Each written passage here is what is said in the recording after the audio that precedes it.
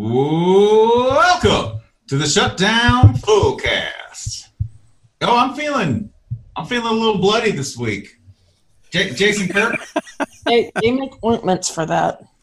I'm feeling in my hemoglobin on this here. Not better. The only college football podcast on this here internet. I'm feeling a little low in my iron. So Spencer, what is hemoglobin? Hemoglobin is the carrier of oxygen. It's what oxygen binds to on a red blood cell. You learned that on he learned that on a weightlifting message board. Darn right. How do you think you get the gains? You got to get the O2 and the steak. That's what binds to the red blood cell. I mean, where else do we learn any biology facts other than weightlifting message boards? Other than I got a PhD in human performance from tnation.com University, okay? But I was using this as a way to segue clumsily through a very poorly written Wikipedia entry on blood oxygen transfer to our topic this week. Jason, you want to learn them up on our favorite thing that happens in college football, which is Blood Week. Blood Week. So, a couple years ago, I believe it was Ryan who coined the term of Blood Week, which has since, as in the one season since, become a thing that members of our extended podcast universe look forward to each college football season. Saturday, the weekend's falling apart. We've had the number 3 team is lost or whatever. And immediately we see listeners start saying, uh-oh, is this the Blood Week? Is this the Blood Week? And every season is going to have at least one. And you sort of know it once it's happened or as it's happening. It's when lots of top teams are losing upsets. The bigger the upset, the better. Everything is falling apart. Everything's going to shit. Usually it happens right around the middle of the season. Jason, can you give us a super famous example? Well, I think the two examples that we've had in the Blood Week era have been last year's Week 7, which Georgia loses to LSU. West Virginia loses as a top 10 team. Washington and Penn State lose as top 10 teams. Colorado, Auburn, and Miami also ranked and lost upsets. The previous year's Week 7 was the one that launched this whole concept. Clemson loses to Syracuse. Washington State gets blown the fuck out by a 5-7 Cal team. Washington scores like 2 points against Arizona State's terrible defense, and 4 other ranked teams lose to unranked teams. So what we're going to attempt to do here is we would like to sort of view this historically. Let's find some other Blood Weeks throughout time. And we've taken a look at let's start with Week 1, which is kind of a nebulous concept in college football because you're kind of, depending on the era of the sport, you might be lumping in a little bit of Week 0, a little bit of Week 2, but basically let's go with the point in the season at which everyone has played a game, and let's call that Week 1, basically. And I had a few contender Week 1s that we could have considered Blood Weeks to sort of run through real quick, but then there's one that we're going to go through in detail. And you can't go past really 1950 for this if you're talking preseason because there was no preseason poll before then. But let's say, participation trophy culture, y'all. When people say, what's the point of preseason rankings? I want this episode to be the answer for you because there's so much comedy we would not have without those little numbers next to names. Yeah, how can you fall if we don't put you on a pedestal to start the season? Right. How can we laugh at Notre Dame and USC every year? You're full of rum, but Go Tigers. So 1960, you have 5 top 13 teams losing right away to unranked teams. One of those is number 4 Texas to Nebraska, I believe. Weird. Texas getting a high ranking and then forfeiting it quickly. Yeah, that never happens. 1976, 4 top 10 teams lose upsets and 5 other ranked teams lose twice, including Miami of Ohio twice as the number 20 team. And that's when we as a nation. Great. That's when we as a nation turned on them. Never again, Miami of Ohio. We've had it with your shit.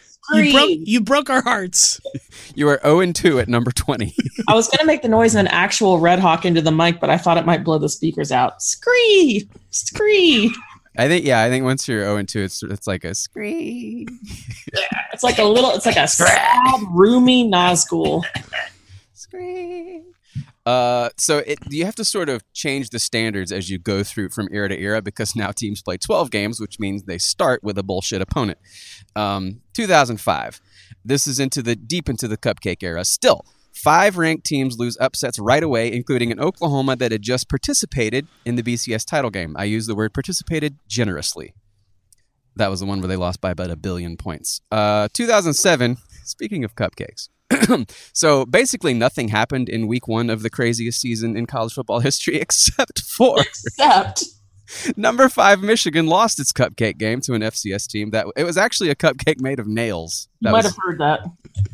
That was a mistake there. You ordered the just. Dang it. Do we really want to punch on Michigan this week? They're having a minute. They're sending guys to the pros. I don't see what you're talking about. Yeah. Oh, that's an excellent point. I mean, I'm just reading the facts here. So it's just what the card said. Yeah. Can I go ahead and just make fun of John Balin for this? That his great escape at the age of 66 from Michigan was to Cleveland. Ann Arbor's a beautiful town. I wouldn't go to Cleveland from Ann Arbor. I want to change it up. I'm 66. I worked hard for things. You know where I think I'm going to go? Cleveland. Listen, just paving the way for Tom Crean, baby. Yeah, let's focus. Focus on Tom Crean. Crean's coming home. Come home, Mama's calling. Mama's calling. More technically, mother-in-law is calling, but still. I mean, he went to college in Michigan or whichever it was, right? His brother-in-law is Jim Harbaugh. Yeah. So. There's one thing about being related to Jim Harbaugh, it's that you want to be closer to him than you already are. Definitely an excuse for more Jim Harbaugh in your life. Although, if only I could borrow his pants. You're bunking with me, but I can buy my own house. No way. You're Jim sleeping Harbaugh at my could use house. A couple lessons in losing with grace. Maybe Tom Crean can help him out as a mentor on that front. The other contender for a week 1 blood week is recent. 2016, 3 top 10 teams lose upsets, including number 3 LSU to unranked Wisconsin, and 4 other ranked teams lose. This was slaughter right out of the gates, and I don't think it really registered to that level. Yep, spell slaughter without laughter. The greatest opening blood week in college football history comes to us from 1990, which was a crazy season in general. You had one champ that never won a title before. You had another champ that hadn't been in the top 10 at any point since 1966. 18 different teams ranked in the top 5 at least once, the most of any season ever. We looked this up as part of our 2000 season package, which you should go read about on the internet. And this was the season where a team got 5 downs, and that mattered a lot. Virginia mattered. This was a very stupid season. It was stupid from the very beginning, which it was actually a week 0. Actually, before it got really stupid, there was an early upset that sort of set the tone and would come to circle back around to mattering by the end, which is a week 0 kickoff game in Anaheim called the Disneyland Pigskin Classic. What could go wrong in Disneyland? What about a tradition of unsatisfying sporting events happening in Anaheim Stadium could possibly happen here? Well, I'll tell you. I should point out, first of all, that while we're talking about, and I would like to start this off by saying that people have always thought, and I have newspaper evidence I've accumulated researching this game, people have always thought these week 0 neutral site games were kind of bullshit. You can look at a lot of the newspaper coverage, we're talking about Tennessee and Colorado, by the way. I should point this out. Colorado ranked number 5 coming into the 1990 season. Tennessee coming in ranked number 8. This is the inaugural Disneyland Pigskin Classic played in Mall Country of Anaheim Stadium. And even back then, people thought these games were kind of weird. You can see it referred to in newspaper coverage from both schools as a preseason game, although I think both schools by the end of it might have wished that this actually had been a preseason game and then didn't end up counting. So the game ended 31-31, which is kind of funny, but ties were a thing back then. And it's not as remarkable as it obviously would be today because they didn't take it into overtime. I applaud both teams for wanting to spend as little time in Anaheim as possible. So why did this matter? Colorado would end the season ranked number 1. They would beat number 5 Notre Dame along the way. Along the way, they would also lose to Illinois, which is weird, but Illinois was ranked number 21, which makes it even funnier. And then follow that up by immediately beating Texas in Austin. Sure. They would then beat Nebraska at Nebraska 27-12, and Nebraska, I believe, was ranked 3rd at the time. So this game was more of a harbinger for a blood season for Colorado is what I'm really trying to get at. For Tennessee, this was not. This didn't end up affecting things a whole bunch. Tennessee would go on to lose twice that season. They'd finish the year 8th. They would tie Auburn also along the way. Lost to Bama and Notre Dame. I don't like this season. I don't like this season at all, although they did beat number 9 Florida 43-3 because Blood Week can take a minute to work its way out of the bloodstream once a program becomes exposed. Tennessee and Colorado would have another common opponent that season in Notre Dame. Tennessee lost to Notre Dame, remember, 29-34. Won the SEC and beat Virginia in the Sugar Bowl. So, the game itself. There were 5 touchdowns scored in the fourth quarter. And this is 1990. Everybody's on the ground. There were 5 touchdowns scored in the fourth quarter, scored in such a fashion that Colorado blew a 2-score lead twice in one period. Wow. Well, once you do it once, you know how. So. Tennessee did have the ball again as time expired, but only made it as far as the 16. And there was some minor feather. If you look at the front page of the New Sentinel or the Tennessean, at the time, the left-hand side says a Disney deadlock, and it's the account of the game. And the right-hand column is all people bitching about how Johnny Majors should have gone for 2 after UT's final touchdown. But there were 5 touchdowns scored in that period. He had no – I'm not a Johnny Majors enthusiast, as we longtime listeners of this fan will know, but he had no reason to think there wasn't going to be 5 or 6 more touchdowns. Should have kicked the field goal from his own 16. Yeah, clearly. But all these questions paled next to what would be thrown at Colorado a few weeks later, because Colorado was going through it, man. This was also the 5th down game season. My favorite part about the 5th down game, the Colorado-Missouri game in 1990, is that the officials didn't lose count of the downs at the end. They lost count after the 2nd down, actually, in that series, and nobody noticed. And that game was just that game was like a layer cake of controversies. There was the lost count of downs. Did Charles Johnson, Colorado's backup quarterback, even cross the goal line? Bill McCartney, of course, coach of Colorado, had played at Missouri. So was he a plant? Speaking of plants, Missouri's shitty field had led to a bunch of slips and falls, and everyone was mad at that anyway. But yeah, this Blood Week was a harbinger for things to come for Colorado, and they ended up sharing the title with an undefeated Georgia Tech. And I would like to close out my remarks on this game by pointing out that despite having 2 top 10 teams and Disneyland-backed branding for this neutral site Week 0 game, only 33,000 people out to see Colorado and Tennessee play. Early season neutral site games have always been bullshit. Mass is ended. Go in peace. So if Johnny Majors had gone for 2 there in that situation, you would either have an outright Colorado national title at the end because Colorado's strength of schedule this year was completely insane, or you would have an outright Georgia Tech national title because you would have a 2-loss Colorado that should have been a 3-loss Colorado. So Georgia Tech was the only undefeated team that season, but Colorado, after losing to goddamn Illinois and tying Tennessee in the first 3 weeks, went on to be 5 ranked teams, if you count their Orange Bowl win over Notre Dame, including, of course, number 3 Nebraska in the first week of November at Lincoln. Yeah, this is, I think, SRS, Sports Reference's strength of schedule metric has them. I looked at it earlier. It's either number 2 or number 3 in the country in strength of schedule, which is really fucking hard to go through that with only 1 official loss.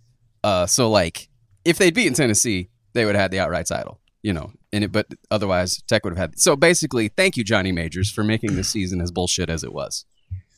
Hey, everybody's good at something. Solomonic in his wisdom. The weirdest thing about this is that Colorado was really good. like absolutely fantastically good. Yeah. They were. I mean, setting aside, they split the title, and so we're going to make fun of them, but they won the Big 8. They won the Orange Bowl. Man, they beat Nebraska and Lincoln. I mean, I think the weirdest thing is that I think the weirdest thing is that they lost to an Illinois team, and that wasn't disqualifying for a national championship at the time. Happened to Ohio State a few years later.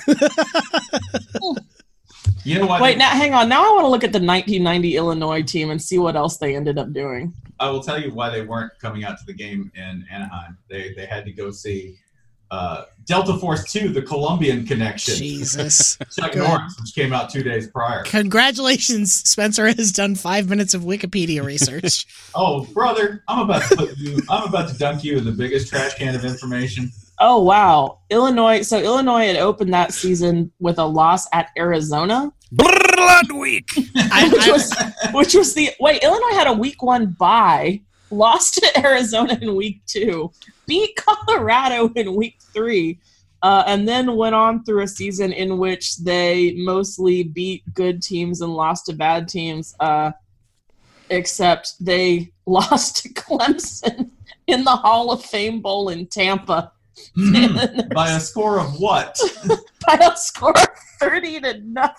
Yeah. So we're including Illinois in Blood Week, week 1 here because, several teams just didn't play in, just disrupted traditional norms of week 1 as teams did at the time. And Illinois came into the season ranked number 11 and lost to Arizona. So this counts. Yeah. Arizona was unranked. The biggest garbage can of information is in the running for Shutdown Fullcast tagline, just so you know. Also, this was an Illinois team that was recovering from the loss of Jeff George, first-round draft pick. He can still start. He can still start today. Put him out there. They could use him. I love looking at the scores of this era and just, kind of basking in the warmth of how much they feel of a place. Like, the Illinois beat Michigan State 15-13. In that, but then you scroll down and you see, wait a second, okay, they lost to Iowa. Iowa was ranked 13th at the time. They lost 28-54 to Iowa at home. Ohio State did that too. Many people are saying this is an Iowa team that also put up 56 points on Northwestern, 45 on Iowa State, and 63 on Cincy. So. Welcome to our 1990 Illinois football podcast. Oh, my God. This is somebody's kink, and they are having the best time. Oh, PAPM, we're out for your audience share. So coming into this season and sort of from that week 0 game onward, things were making sense. Miami was your number 1. They were your defending reigning national champion. They had at least a couple dozen draft picks on the roster. They were followed by Notre Dame, FSU, teams that had finished behind them the year before. Auburn was right up there. They just won the Iron Bowl over a number 2 Alabama. So there was no reason to suspect anything was awry. Miami, of course, number 1 Miami, took off the week 0.5, I guess, and picked it up in week 1 Mark 2 with whom, Ryan? BYU, a road game in Utah. This was... Man, this Miami team was fucking good. At least they had been the year before. The year before this game, the opponent passing yards they allowed by game, 96, 85, 301, the one outlier, 141, 109, 142, 134, 154, 163, 106, 214. An average of 149 passing yards allowed per game. I could not find the stats for the Eastern Carolina game. I'm going to guess that they didn't bump this number up. Gracious. And then Ty Detmer came along, and Ty Detmer threw 54 passes for 406 yards and 2 touchdowns and 1 pick against the Miami Hurricanes in a game where he took several big hits, but only got sacked twice, sidestepped a bunch of other big hits. You can go back and find the full video of this game on YouTube. I won't tell you where, because that's how the authorities will catch us.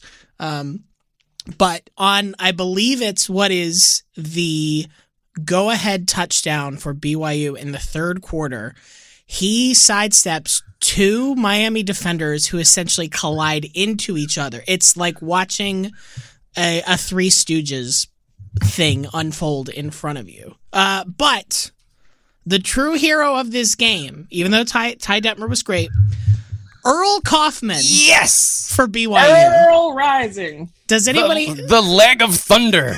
Earl, the Boomin' Mormon. Now, Earl Kaufman was the field goal kicker, the punter, and he handled kickoffs. In this game, he made 2 of 3 field goals. He averaged 53 yards a punt on 4 punts, and all 6 of his kickoffs went unreturned. He was... Also brought snacks.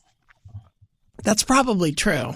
Yeah. What's an Earl? Well, Jason would know. What's an Earl bringing snack-wise to a football game? Well, according to the internet, Earl Kaufman is a junior high school guidance counselor. So no man on earth is more qualified to bring snacks. Thumbprint cookies. Who's at this game? Who's the offensive coordinator for BYU? It's Norm Chow. Who are assistants on this Miami team? Ed Orgeron and Tommy Tuberville. Who's playing offensive lineman? I don't think he was a starter. I'm not sure. Brian, can we pause for a quick game? Sure. How old is Ed Orgeron? I'm not sure I could pin him down to a decade. I know he's older than Tommy Tuberville based on when they graduated from college. What's your guess? Everybody give me a guess. Between 20 and 180. Okay, Jason's correct. I'm putting Ed Orgeron at 57. Spencer hit it on the dot. Wow. 57, a couple months away from 58. Old guy anyway, expert. Thank you for Spencer entertaining Hall. that. It just I never think of him as being any age but whatever the hell age he is now. I do recommend you go back and watch the fourth quarter of this game. The whole game is actually very entertaining, but the fourth quarter, you end the third with BYU up 28-21, which is the final score. Spoiler. But this is what happens. Miami starts with the ball. They already have the ball at the end of the third. They're at their own 40. They get to the BYU 15, and on first down, Craig Erickson fumbles the snap. BYU recovers. BYU goes 3 and out. Thanks to their booming punter, Miami starts at their own 35. They go 3 and out. BYU, with good field position, loses a fumble on their second play of the drive, giving Miami the ball in BYU territory. They get all the way down to the 11-yard line, thanks in part to a fourth down conversion where Craig Erickson throws a miraculously picked off ball in the end zone. BYU goes 3 and out again.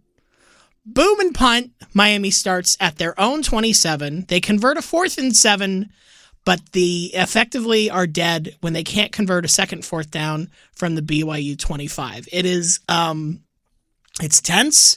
It's an interesting clash of there's a little bit of a style clash there on BYU's last possession where they're basically just trying to kill clock. They run the ball on first down and then they throw the ball twice and pick up like a 3rd and 8 to effectively kill the game. It's also really weird to now watch a football game where there's nothing on the screen for most of the time. They will occasionally pop up the time when the ball's about to be snapped. They will put up the down and distance. The score is not usually up there. It's just a very weird retro experience to be like, yes, this is how we all used to watch football in a mostly information void if you were just new, if you were just tuning in.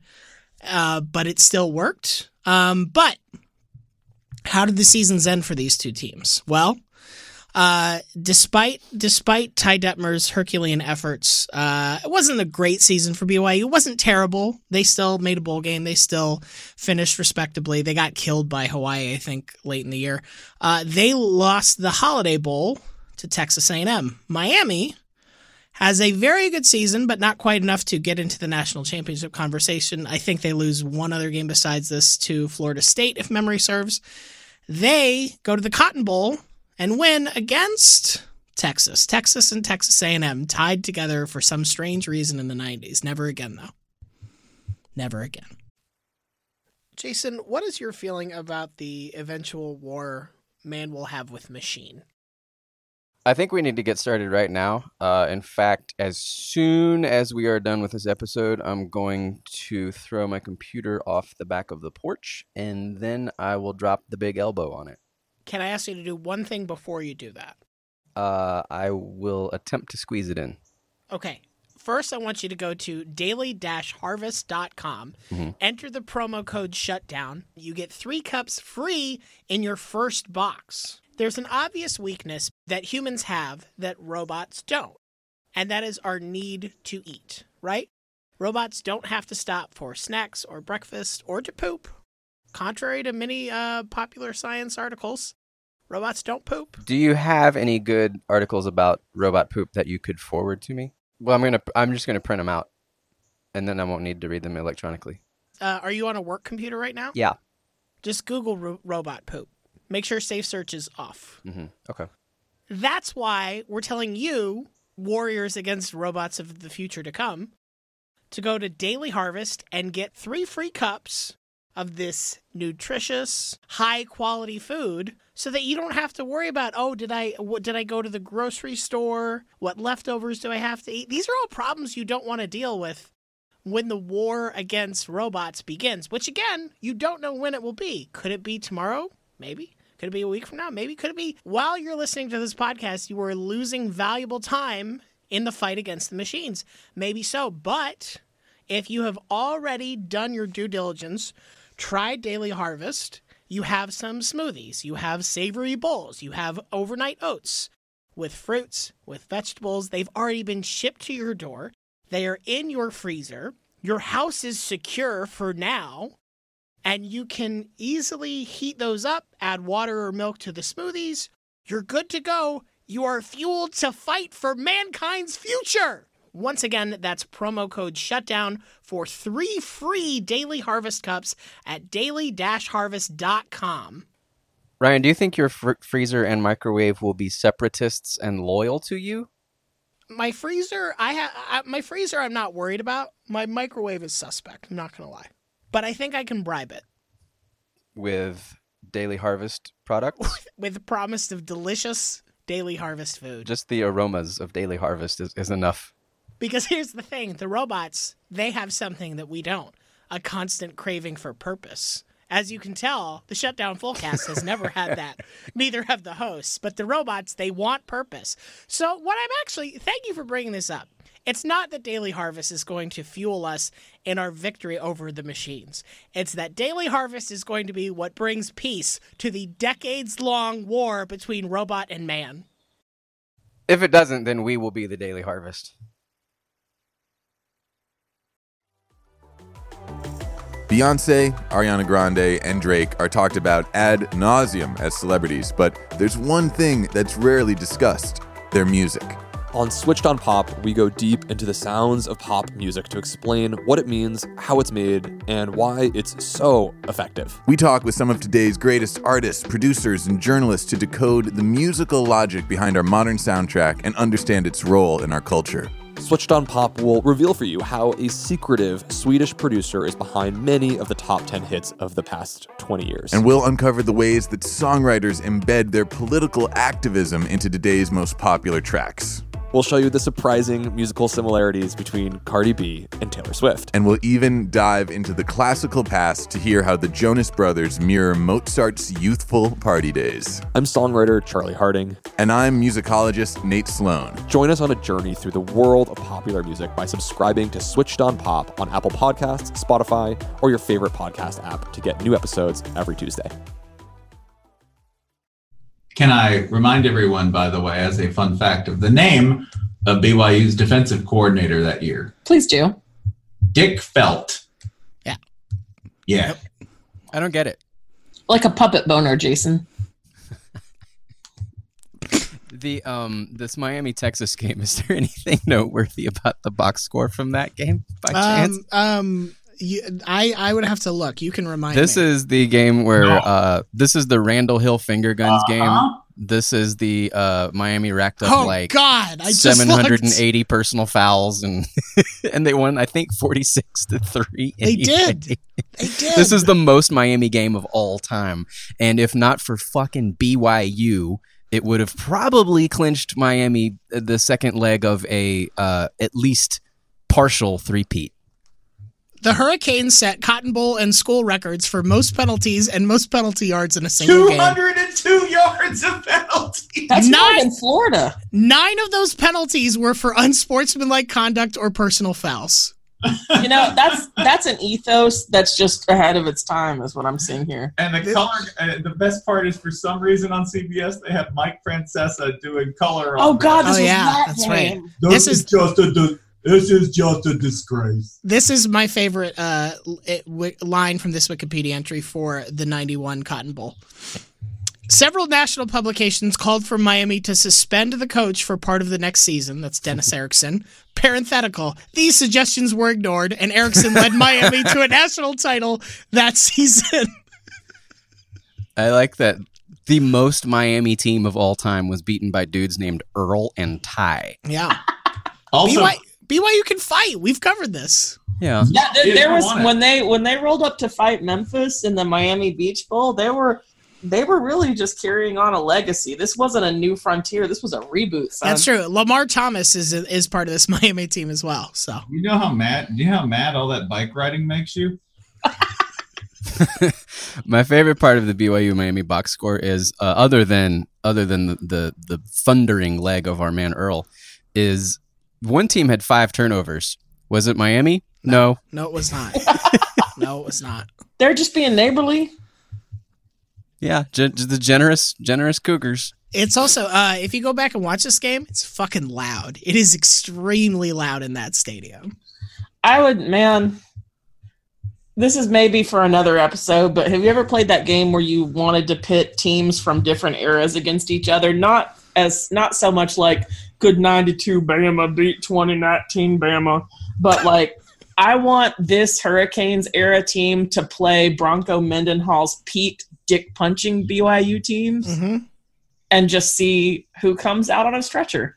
I want this era Miami team to play like the, let's say 4 years ago Miami team. Fuck y'all. Comes out on a stretcher, I mean coaches. I don't want the players to get injured. I want them to, hit opposing coaches. Al Golden has died.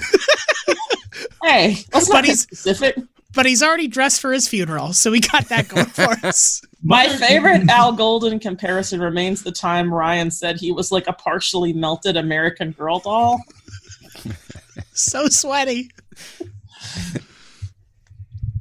So that game right there, BYU Miami, is a large part of the reason that this is the greatest week 1 blood week in the history of college football. You had number 1, a like dominant, imposing, extremely athletic, talented number 1 going down.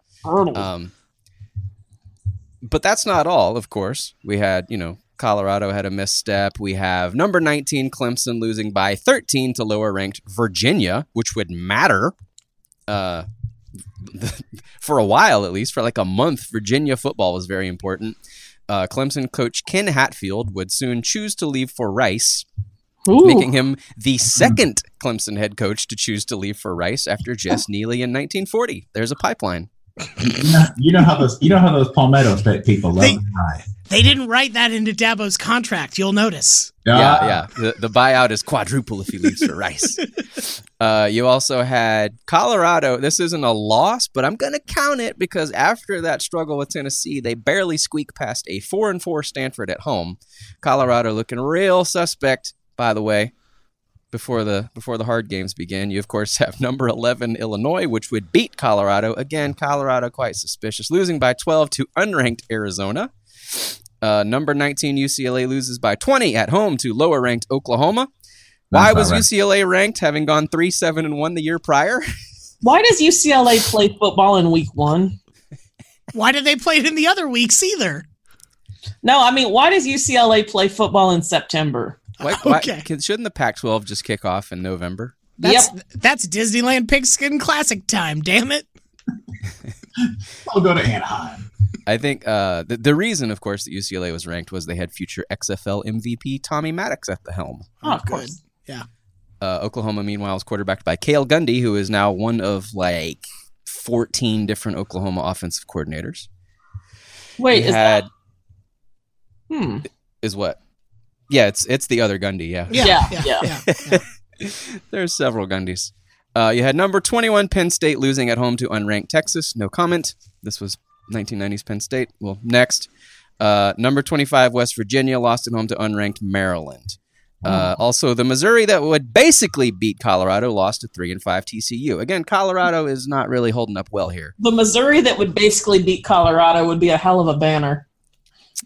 An actual national champ Georgia Tech beats a 7-5 NC State. Georgia Tech handled its business. So by the time the whole country had kicked off, 8 ranked teams had suffered upsets, including number 1. However, I have not mentioned perhaps the most entertaining of these games. Spencer, what do you have? Well, I really want to start a year earlier because we got to start this brewing for you, okay?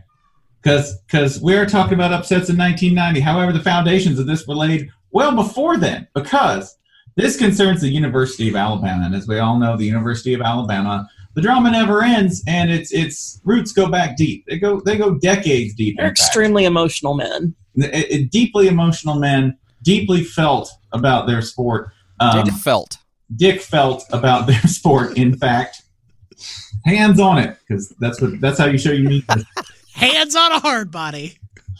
So, Alabama comes into 1990 with a new coach. Their new coach is Gene Stallings, by the way. Because remember, after Bear Bryant died, they kind of had a problem. Bear Bryant's not dead; he's frozen.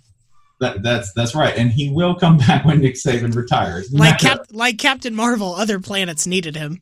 I went to Mars. They have no cigarette machine. Man, other planets. You know who could really use like a post Thanos cleanup right now is Gene Stallings. That man would have the grill out. He would. He'd be like, "You snap, but I'm still here making burgers." More burgers for Gene, actually. Yeah. Other planets like Arkansas and Kentucky needed Bear Bryant.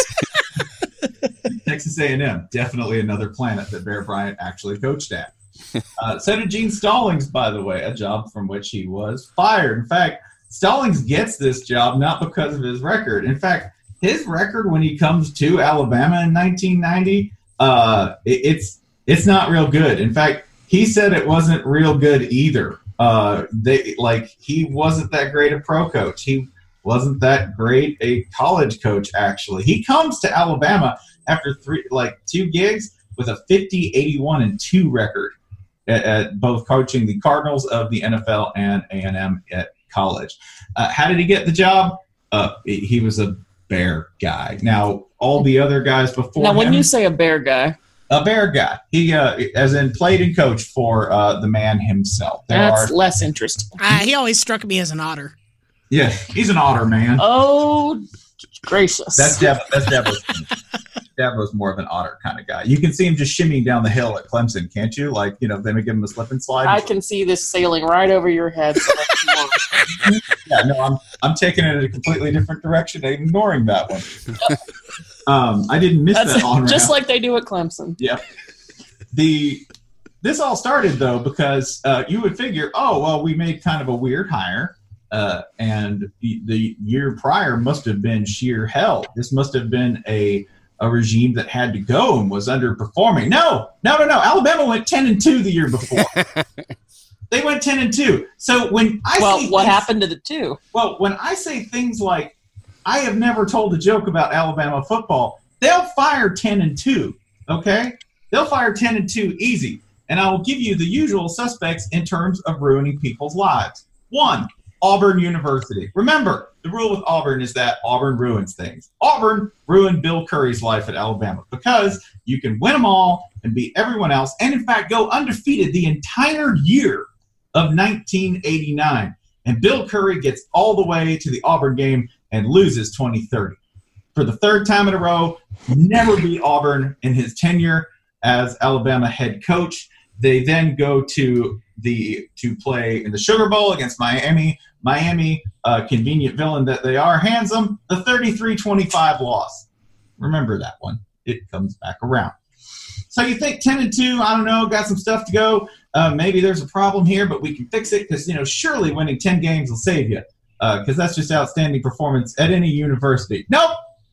They cheap out Bill Curry on some assistant pay. There's a couple of other disputes. And Bill Curry does the logical thing. When life gives you lemons, you go to Kentucky and you take the lemons. You go to Kentucky, and you better take the lemons with you because they don't have citrus. Yeah.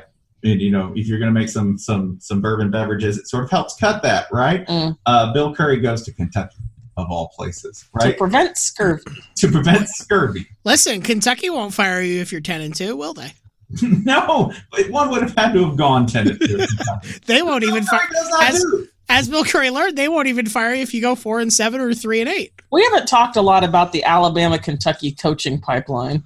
He did the Bear Bryant in reverse. Bear Bryant went from Kentucky to Alabama. Bill Curry, he just flipped the script on everybody. I'm nothing like you, Dad. Bye-bye.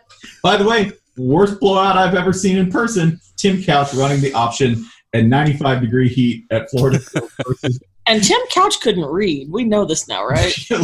Listen, if he could read before that game, he could not read afterwards. The final score of that game, 73-7, right? Yes, that is correct. 73-7, because Bill Curry didn't hire Steve Spurrier when Georgia Tech was undergoing a regime change and Curry was taking over. And guess who happened to write that down in his little notebook of, motherfuckers, I got to paste. That's right, Steve Spurrier. So, 1990, going into this. This is Gene Stallings' first year. Expectations, one would assume that they're lowered. No. Alabama, everybody expects him to win every single game. This is Alabama's first game of the season versus the University of Southern Mississippi on September 8th. All right? It is also someone else's first game, though not his team's first game. It is Brett Lorenzo Favre's first game. All right? Wait, is that for real his middle name? Yeah. God, I want to live in the universe that's exactly like ours, except Brett Favre goes by his middle name.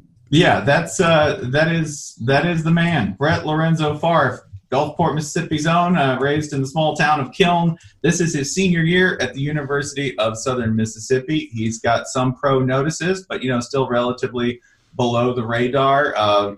Has a massive arm and has a unique situation coming in because he didn't play in the previous game, the Week 0 game for the University of Southern Mississippi, a lackluster 12-0 win over Delta State.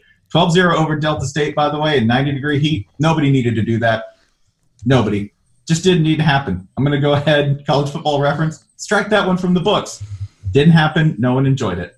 Brett Favre didn't play in it. It's not important. So he didn't play in that game. And the reason he didn't play in that game goes back to earlier that summer. You might sort of remember this. Go, oh man, didn't Brett Favre had some sort of crazy car accident. Oh yeah. Yeah, he had an extremely crazy car accident. He was killed by Matthew Broderick.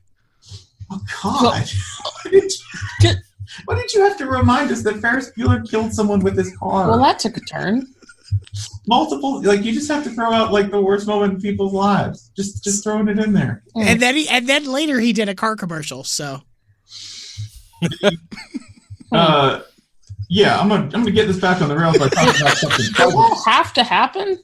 No, none of it had to. Right. No. I'm Todd Vanderwerf, the host of Primetime, a new show from Vox.com. This season, we're tackling the American presidency on TV. Stories that capture the way television affects and reflects politics and culture. We'll take a look at fictional presidents who've changed the way we think about the real Oval Office. Ladies and gentlemen, the President of the United States. Good morning, everyone. Please, take your seats. And how real presidents use TV to further their own goals. What did you come here to plug? Have you heard of the Affordable Care Act? From the first TV president...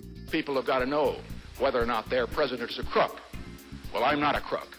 To arguably the last... We are fighting the fake news. It's fake, phony, fake. Primetime, from the Vox Media Podcast Network and Vox.com. Listen and subscribe wherever you get your podcasts.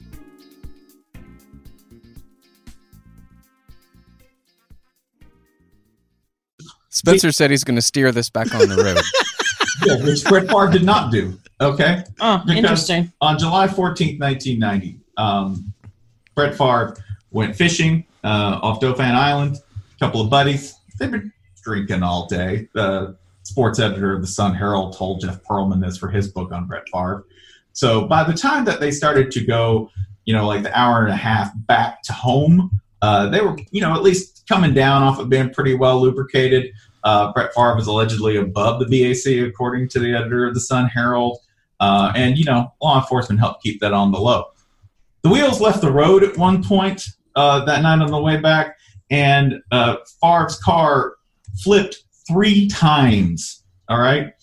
And he came to rest against a tree and upside down in the most Gulf Coast thing I have heard today.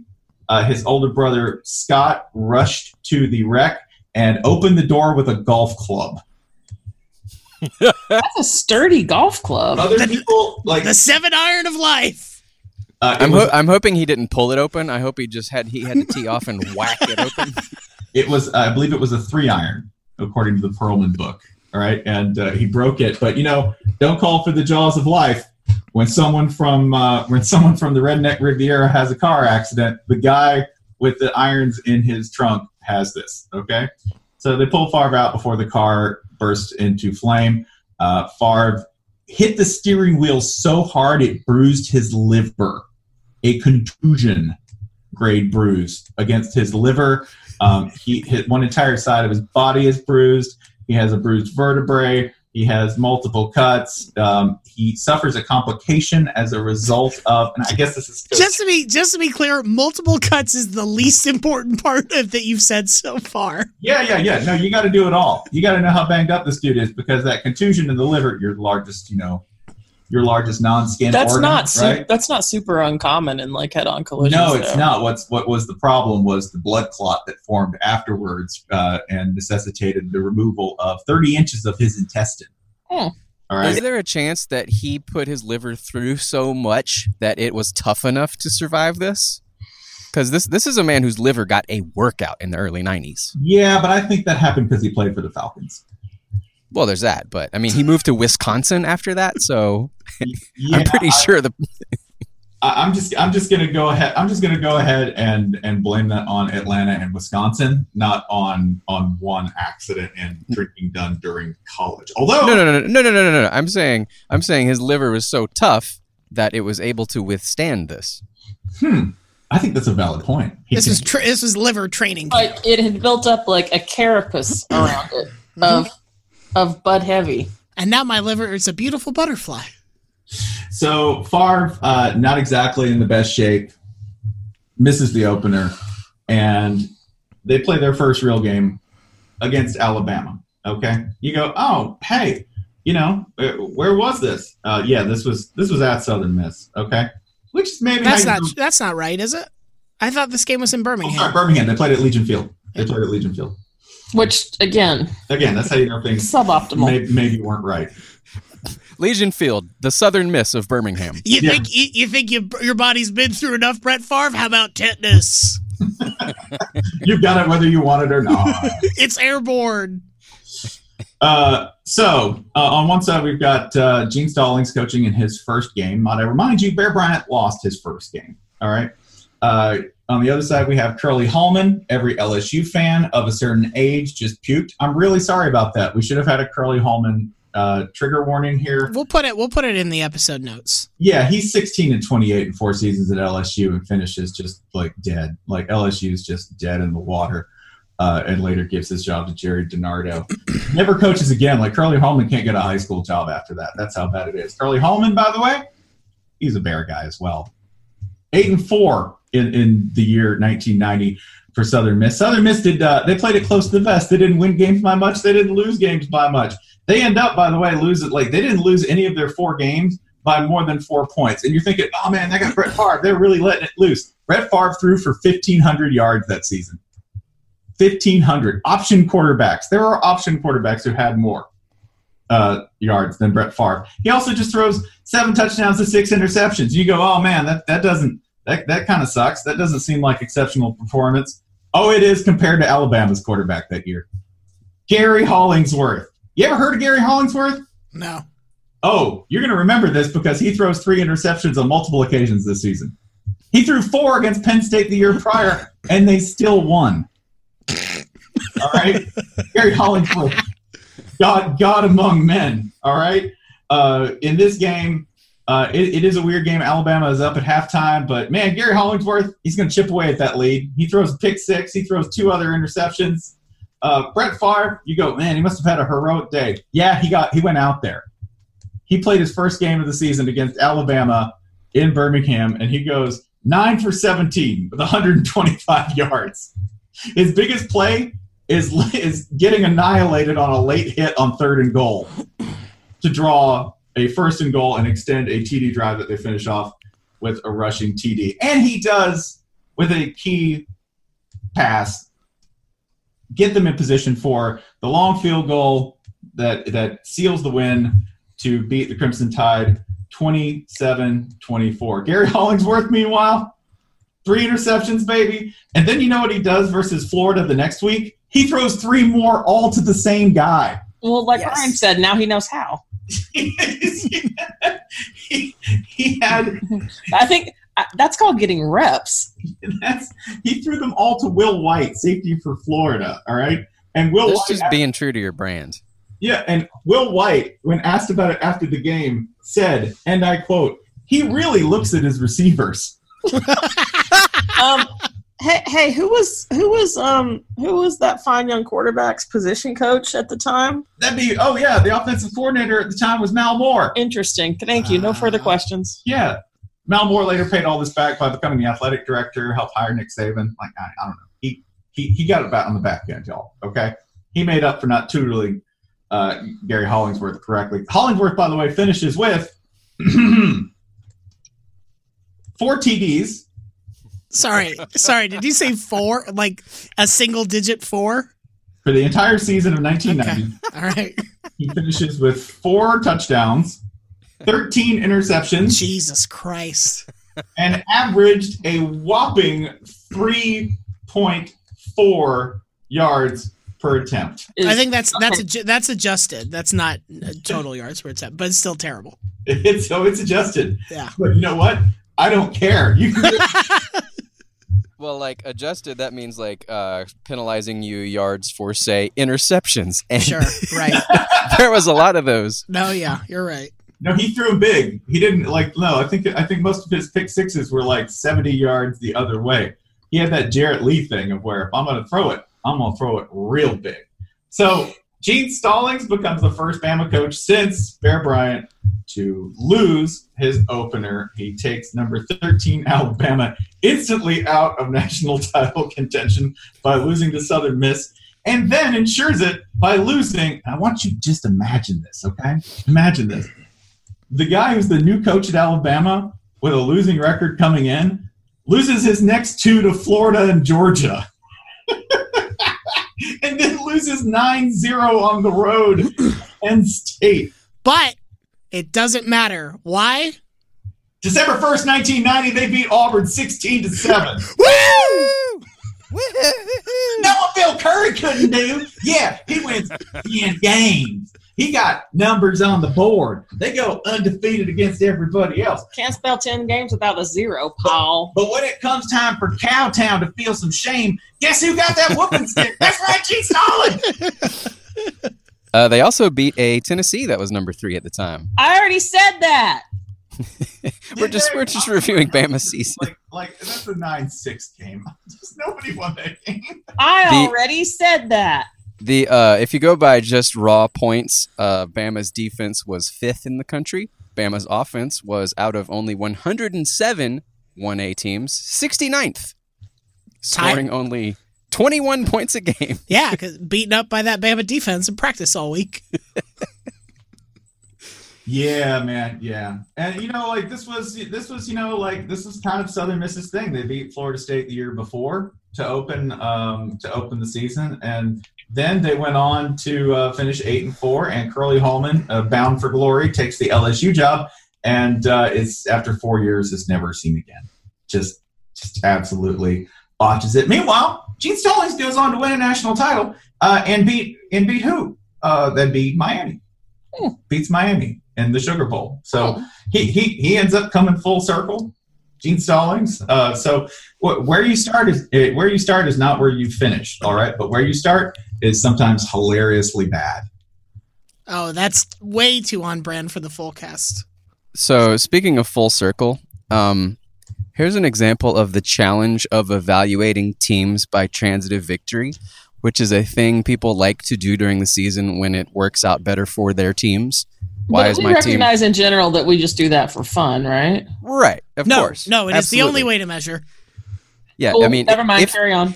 If you take transitive victory seriously, take a real honest shot at doing the entire top 25 based on nothing but that. You'll give up around like 16, and then you'll never bring it up again. But I do want to raise this. Football is a food chain. That's how it works. So BYU beat Miami 28-21. Miami beat Texas 46-3. Texas beat Texas A&M 28-27. Texas A&M beat BYU 65-14. You figure out that little loop right there, and you know. All I'm hearing, Texas A&M national championship claim. Gig 'em. The let's see, 9-3-1. Perfect. Hey, this is Dieter Bohn. I'm the executive editor at The Verge, and I'm also one of the co-hosts of The Vergecast. It's a podcast that we do every week about what's happening now and what's happening next in the world of technology and culture.